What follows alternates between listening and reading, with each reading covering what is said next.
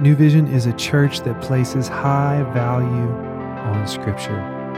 The Bible is made up of 66 books, and in this next portion, we're going to be going through a few of those books as a church family. We hope this tool encourages you and equips you to lead your life well.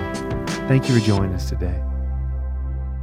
Well, what is going on, friends and family, and maybe some new listeners to our New Vision podcast, as we have been reading through Proverbs over the last few weeks, and we're going to end our Proverbs reading today with reading Proverbs 31 verses 10 through 31. And if this is your first time joining us, you might not know the ropes and how we navigate, but typically what we do is I will read the passage in its entirety, and then I'll come back and give you some thoughts that I had, some things that rose to the top, and really some applicable steps that we can take today in light of reading God's Word. And for those that do not know, my name is Nick, and I get the privilege of being one of the pastors here at New Vision. And today I'm going to be reading out of the CSB version. You were probably not surprised by that if you have been listening to the podcast for a while. I have a CSB study Bibles, Tony Evans study Bible, and it's my absolute favorite because if you don't know this, I love me some Tony Evans. So Tony, if you happen to be listening to this podcast, call me. We can hang out, go get a crumble cookie.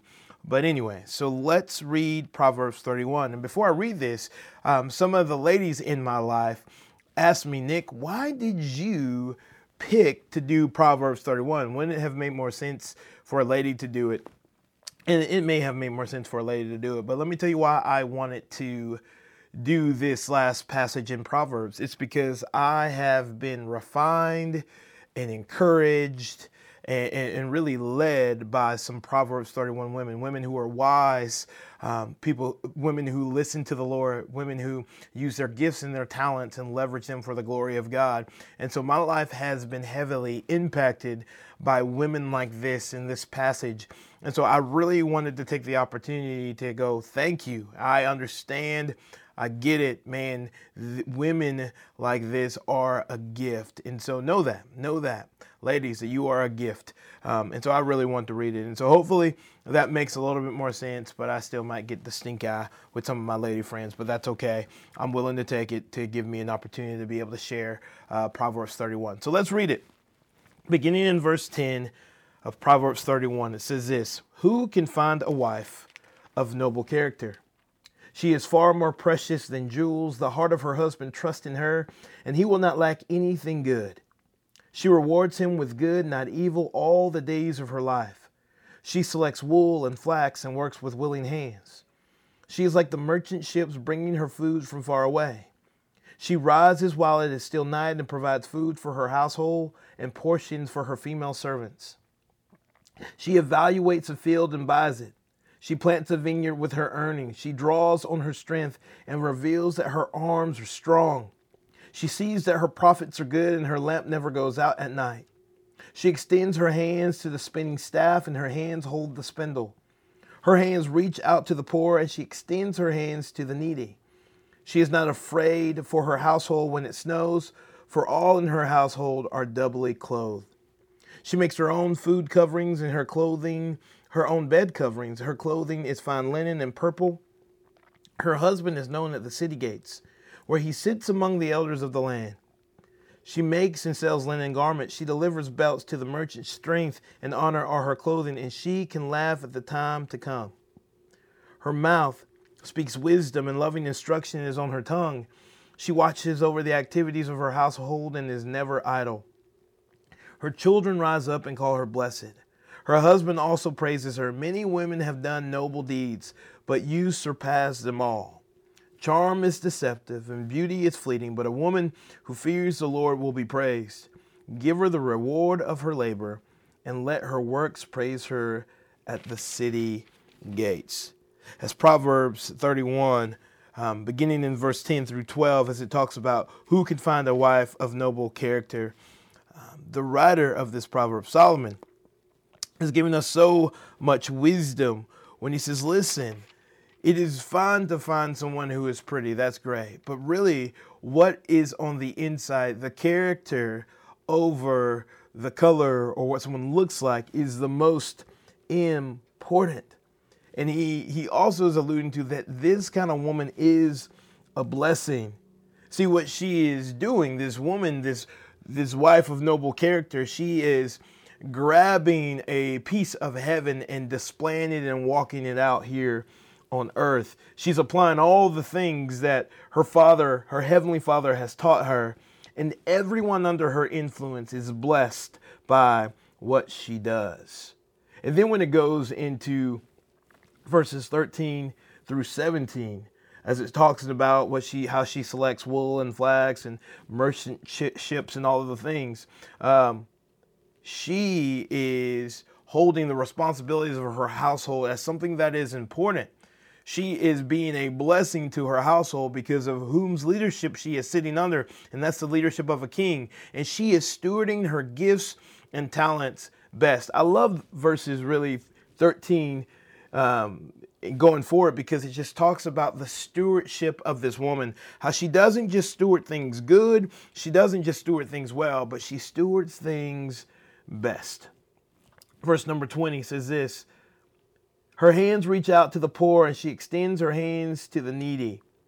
See, I love that you see the activity of this woman. It reaches inside her home and outside her home. And all the things she does outside of the home impacts also what happens within the home. Again, back to this stewardship. She is stewarding her gifts and her talents best. What a beautiful glimpse of what our Father does. He is best at stewardship. And this woman models her King. She models the Lord.